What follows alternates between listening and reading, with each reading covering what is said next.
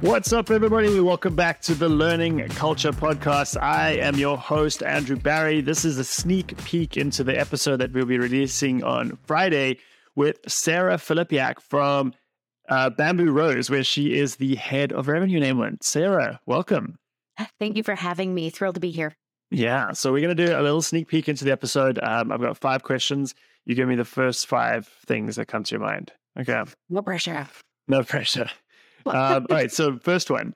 What's the number one, and I'm using air quotes for anybody not listening and not watching, number one soft skill that you prioritize? You're actually just starting a new role now. So what is that number one soft skill that you think this team needs? Oh, goodness. Self-awareness. Oh, yes. Going for the most. I love that. That's Sorry. I mean, yeah.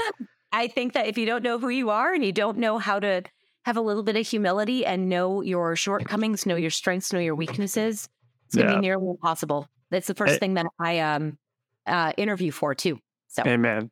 Wow. Okay, so that is a really great teaser into the full episode, which if you're listening to this as this has come out, Sarah's full episode will come out the Friday after this coming Friday.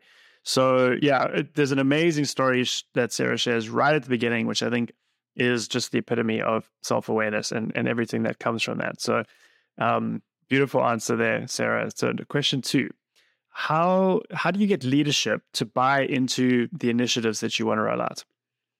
Authenticity. I think that leadership is the exact same thing as being a great seller. It's the ability to tap into the person in front of you, understand who they are, what they care about most, and how are you going to utilize all of who you are and all of your skill to help them mitigate the gap between where they are versus where they want to be. And I think when you do that in the most empathetic and authentic way possible, that's alchemy. I love that. Okay. The next question. So we spent a lot of the main episode talking about onboarding. It's a big passion area for yours. It's obviously one of the first things you're thinking about in your new role. I think the next 3 questions could apply to a lot of things, but I'm curious kind of through the lens of onboarding to get your thoughts. So question 3 is, how do you give people, sellers, the revenue team members, time to reflect? I think that has to be a critical component of the entirety of onboarding. So the way that I build onboarding systems is it's truly self-discovery. So over the course of an onboarding program, I actually like to do it via immersion, where I'm giving the seller a topic, but I'm not giving them the answer. So I kind of take the opposite approach that most companies do, where they are going to give you the play-by-play.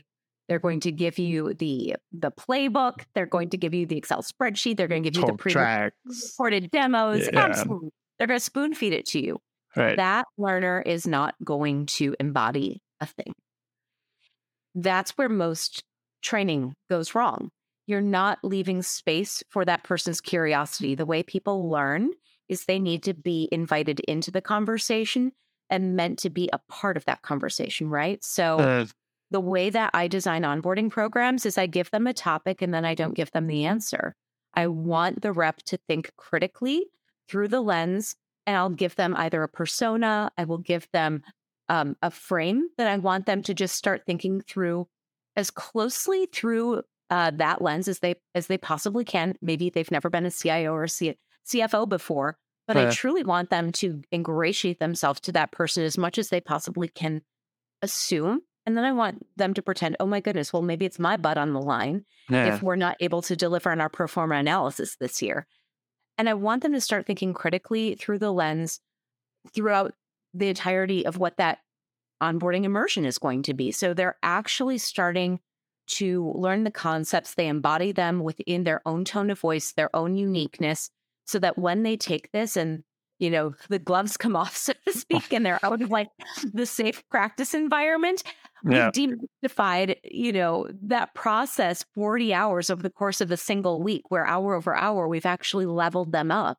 And they've built the tools and their own mastery and their own tone of voice that when they're unleashed into the wild, come Monday morning, it's a no-brainer. It just, we built the muscle memory. It comes to So love it. That's a lovely comprehensive answer. Okay, so fourth question is, how do you encourage people, especially veterans and less experienced, how do you encourage the process of teaching happening so that you're not always having to be the one that's sort of the facilitator or teacher? I've got to be honest, I probably struggle with that one a lot because I'm so used to being a one-woman show and just naturally assuming all hats are on my head. But honestly, learning takes place when you hear from as many different vantage points and perspectives as you possibly can. So I was fortunate enough to work when I was at Coupa, actually. I had a couple team members that when they came to their onboarding program and they went through the same immersion that I deployed for them, they ended up ramping so quickly and doing such an outstanding job in their own right that I invite them back to come back as mentees or mentors, essentially. So they were essentially teaching assistants, and they would lead several of the breakout conversations. And I think sometimes that actually really helps. Not sometimes, actually all the time. Yeah, I love that. People get used to only one tone of voice, right? They need to be able to think critically, because when they encounter someone in the field, it's not going to be Sarah role-playing with them anymore. Yeah, exactly. They need to communicate with someone that maybe is a little bit more blunt, direct, someone who's more analytical in nature. And I think that inviting more and more people into the conversation it's the same thing as batting practice, right? If you go into batting practice, you don't want them to just throw a fastball at you. The same pitcher, right? Exactly. You have to encounter the curveball. You have to encounter, I don't know, I'm not a baseball girl. I'm a football girl. That's good enough. That's good enough. Yeah. No, that's a great analogy, and I think, I think that's a good, sort of an underrated benefit of getting that right, of encouraging the teaching, is that there is this. Because the other thing is that everyone learns differently, and so someone might say something, the same thing you said, but say it in a way that just clicked for one person, that what you said didn't click for them, and so there's just so many benefits to that. So I love that, just getting different voices involved. Okay, so last question. So as say an onboarding process is rolling out, and a lot of great, I often find a lot of the really good conversation is happening amongst the people that are going through it, right? And even in bringing in a veteran to share their experience, etc. How are you thinking about capturing all these ideas and insights for future use? That is such a great question. So I've been working to record as much as I possibly can in some of these live cohorts, because all of these amazing aha moments, they're happening all over the place. It's like, bing, bing, bing, bing, bing, and you want to capture all of them. Every single one of them is gold, and you want to be able to provoke those kinds of moments over again for future learners, right? So I think employing as much as you can the ability to capture the moments, right? And make sure that people feel.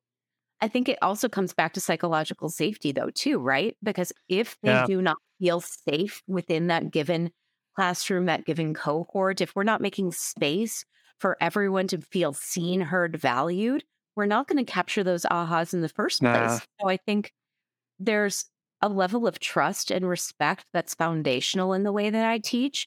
I want people to understand that I'm a people, you're a people. We're literally just doing the people thing.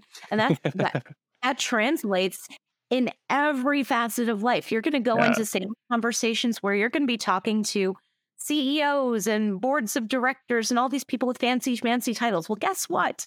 You're still a valuable person. And when you go into those conversations, if you come from a place of lesser than, and you power, and you don't allow yourself to be fully seen, heard, valued, you're going to enter the conversation from a place where subconsciously it's going to manifest in that person devaluing what you have to do. So you want to make sure that every relationship that you're establishing, you want to do it from a place of empathy and humility, I think, where I'm coming into a conversation.